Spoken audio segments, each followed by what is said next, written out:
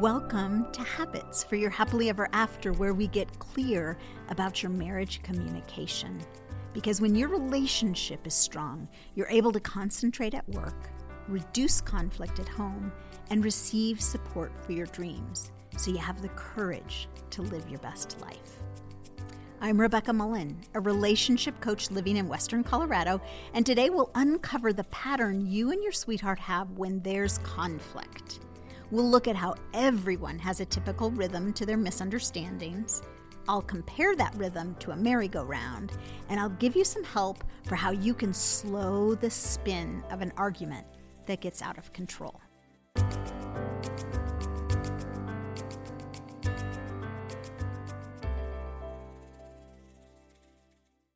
Do you and your sweetheart have the same fight over and over? Relationships tangle up with a familiar rhythm over and over, even if the topic changes. Whether you fight about who washes more dishes or who spends more money, the rhythm feels similar. You can feel that moment right before the conversation turns into conflict. Both of you can probably feel that tipping point when you lose control. Then each couple's rhythm is unique. Some people stew in silence. Some couples explode. Sometimes one person is yelling and the other is cowering. Or there's a silent standoff with each person going to their corner. Or the air in your home gets filled with toxic, sideways comments, but no one addresses the real issue.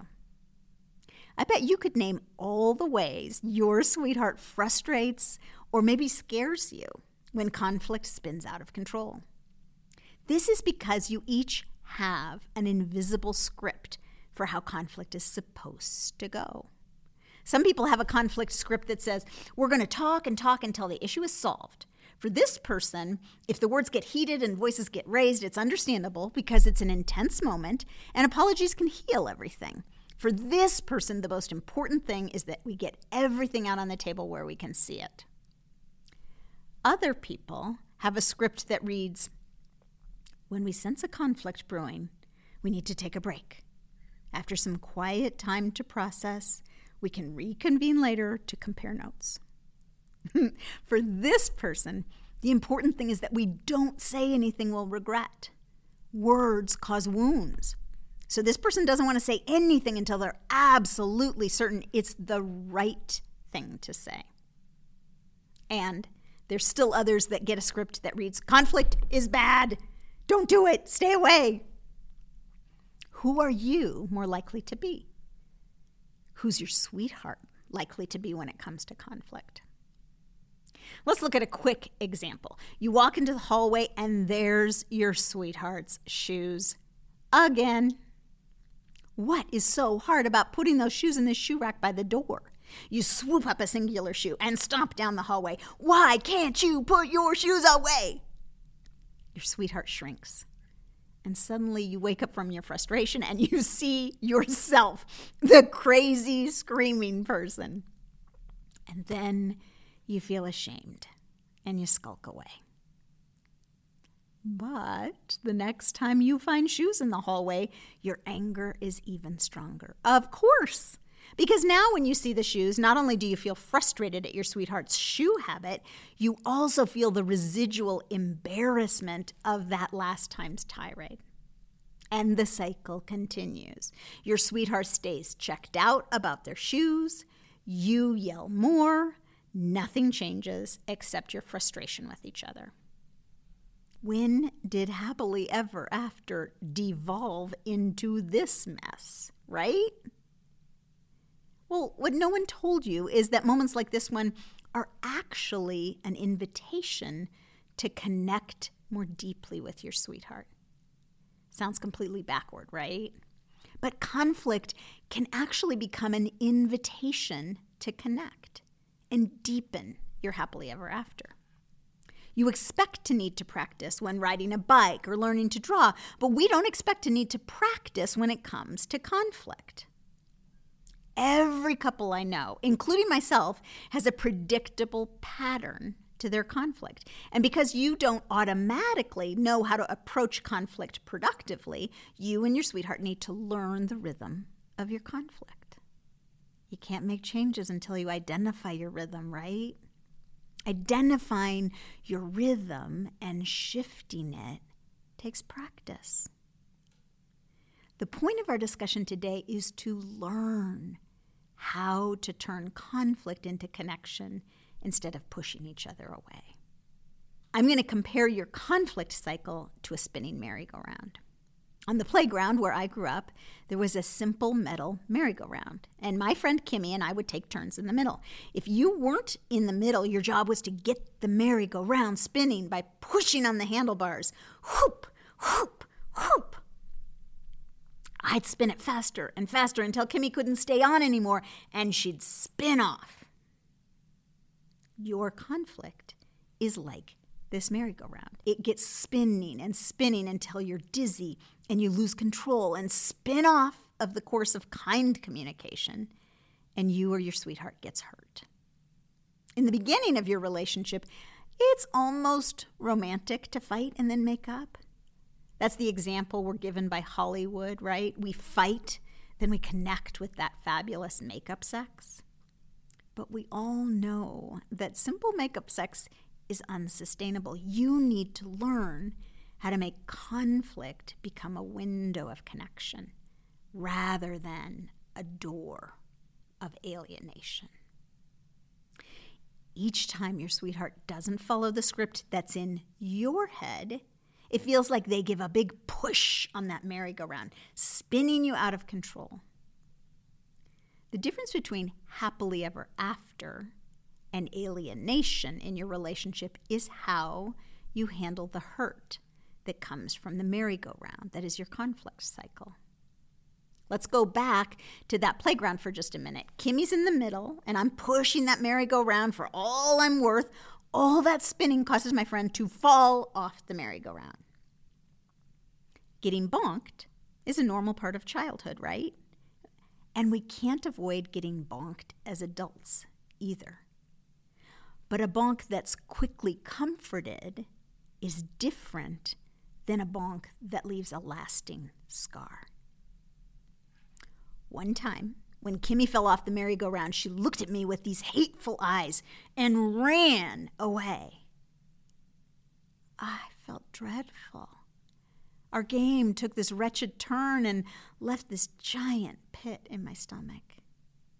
I went home feeling so lonely. And the next day, I didn't know how to go to her house and ask if she could play. The bonk she felt falling off the merry-go-round had hurt me as well. And it hurt our relationship. But that spinning merry-go-round scenario sometimes went differently. A different day when Kimmy was spinning and fell off, I got to go over to her and scoop her up. She let me hug her, and then we held hands as we ran over to the ice cream truck, bought an orange-flavored popsicle, broke it in half, and shared it. Instead of that dreaded lonely pit in my stomach, we both had this warm feeling of connection. Together, we faced a bonk, but we also comforted each other together and healed. Getting the bonk actually set us up to be even better friends because there was this trust built because we faced a hardship together. This pattern of hurt, heal, build trust is how conflict turns into connection in your relationship. If one of you runs away in tears, it hurts both of you. Is your conflict cycle planting seeds of connection over the long term? Are you finding a way to take the bonk of conflict and let it bond you as you head to the ice cream truck to share a popsicle? Or are you more likely to run away or shut down or yell? And if so, how will that jeopardize your happily ever after? I'll tell you about the conflict cycle that happens in my marriage. I talk, my husband is quiet. I had a struggle at work, and my go-to is to talk it out with him. Whenever anything bothers my husband, however, his go-to is to quietly ponder until he understands what's hurting him. You can already see how we have different scripts for how to handle conflict, right? I talk, and then I pause to say, what do you think? And he says, I don't know, because he hasn't had time to process. Now, I don't know when my husband says that for me is a cue to keep talking. Understanding comes from talking, right? So I talk, and then pause to say, can you help me? And now my husband, who is already overwhelmed by so much conversation, feels pressure to get it right as he helps me. He wants to be helpful, but he doesn't know how. He pauses to ponder, because that's what his script says, right? And as he pauses, because he's feeling nervous, his posture retreats just a teeny tiny bit. Do you remember last week in episode 9 when we talked about our responses to panic? Some people fight when they feel panic, and some people fly away or freeze. Take a guess about me and my husband. When my unconscious mind senses his retreat, that amygdala part of my brain wakes up and sounds the alert. Now, I'm not just worried about my struggle at work, my relationship feels threatened because I sense Dave's leaving me. Now, I pounce on him like a lion. You're not listening to me. You don't care that I'm hurting. Now, this is how I truly feel. But David is a rabbit, not a lion. He's scared now, and his amygdala shouts at him, freeze, become invisible. The only reason he's staying in the room is that I'm hurting, and he hates to see me hurt. But his body's panic response demands that he stay very, very still. This is our different scripts for how to handle conflict. I engage, he ponders. I pounce, he freezes. And when he freezes, it feels just like when Kimmy ran away from the merry-go-round. I can't comfort her and hug away the bonk feeling she got from falling off the merry-go-round. Or I can't get hugged and be comforted. When David freezes up, I can't sense him caring about my hurt feelings. And he's so scared by my pounce that he feels paralyzed. Instead of the conflict I felt about work connecting us, we feel alienated, and I feel even more alone, and David is now frightened and confused. How do we use that conflict cycle as a window, opening us to connection instead of a slamming door of alienation?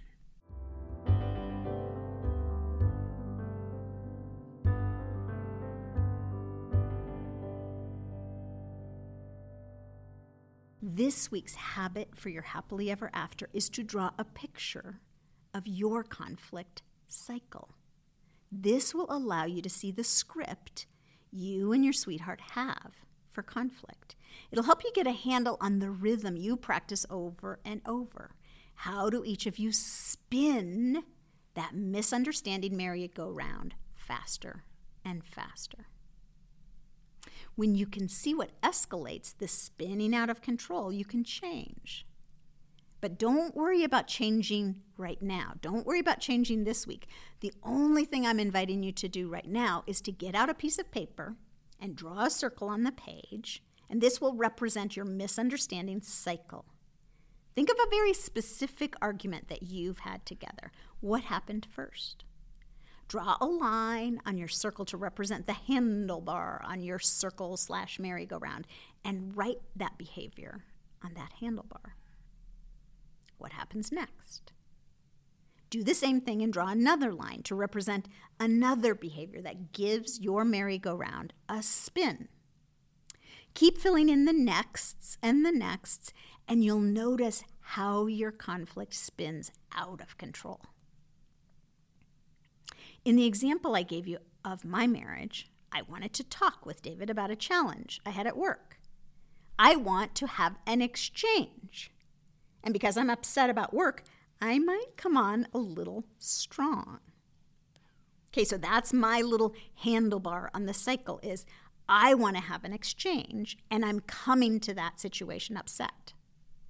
David wants to be there for me, but he doesn't want to upset me further. So he adopts this timid posture. That's the next line on our misunderstanding cycle, his posture. I interpret this timidity on his part as a lack of engagement, and so I pounce. That's my line on the misunderstanding merry-go-round. Engage with me, I'm thinking. He thinks he's done something wrong, and he retreats further, and there it is. That's how we spin out of control in my relationship.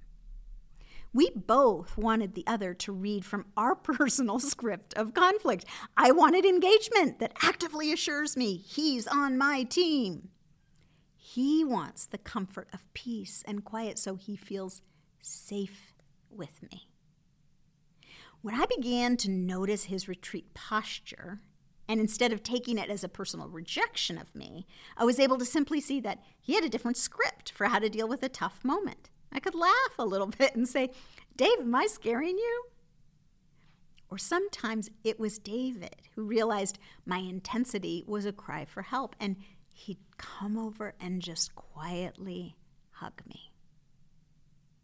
These are the exit ramps we found to help us slow that dizzy spinning of an argument. And we'll talk more about how to find these exits in the future. But for now, the habit you're creating is simply to notice how each of you understand conflict differently.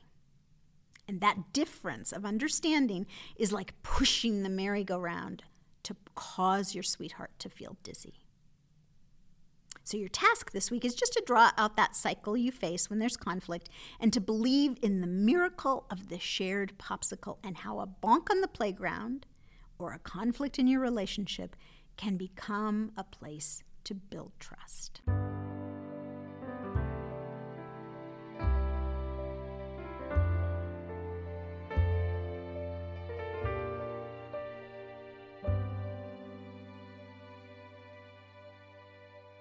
We've arrived at our date night discussion segment. This week, I invite you to tell your sweetheart a story about when you got your feelings hurt as a child. Not that your feelings got hurt by your sweetheart, but by someone else. And then follow up the story with what you wish had happened when you'd gotten hurt.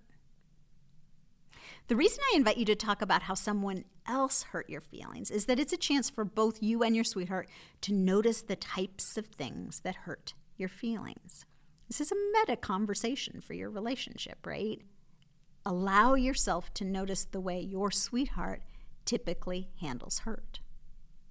The magic of having curiosity conversations like this one is that you get to observe your sweetheart and notice how they behave when they're upset without it being so personal. Your brain will tuck that away so you can recognize hurt in your sweetheart and become more attuned to their cues. Remember the difference between me and my husband? I pounce when I'm hurt. He freezes up. In order to cultivate your happily ever after, it helps to know these sorts of patterns in your sweetheart's behavior. It helps you recognize things that previously you were taking personally. When David got quiet, I took it personally, and I thought he was abandoning me. When I kept talking, louder and louder, more and more boisterously, David took it personally and thought he was saying something wrong. So he backed up more and more, and he got quiet. Become a detective in this conversation and see if you can notice what might have turned that bonk into a bond. What would be the popsicle that would have allowed your sweetheart to feel like they had a friend in their icky childhood moment? When you figure out a way to open a window of connection, when your sweetheart is hurt, text me and tell me about it. You can reach me at 970-210-4480. I want to know about your relationship's misunderstanding merry-go-round.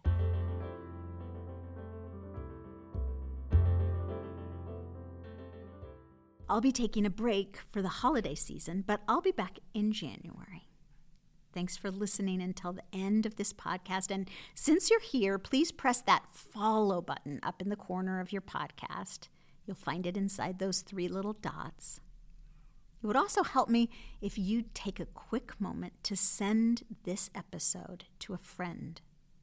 Word of mouth helps keep this podcast growing, which keeps me here talking with you.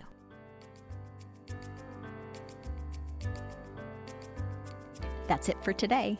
I'm Rebecca Mullen, and this has been Habits for Your Happily Ever After, where we get clear about your marriage communication. Because when your relationships are strong, you're better able to concentrate at work, reduce conflict at home, and receive support for your dreams, so you can have the courage to live your best life.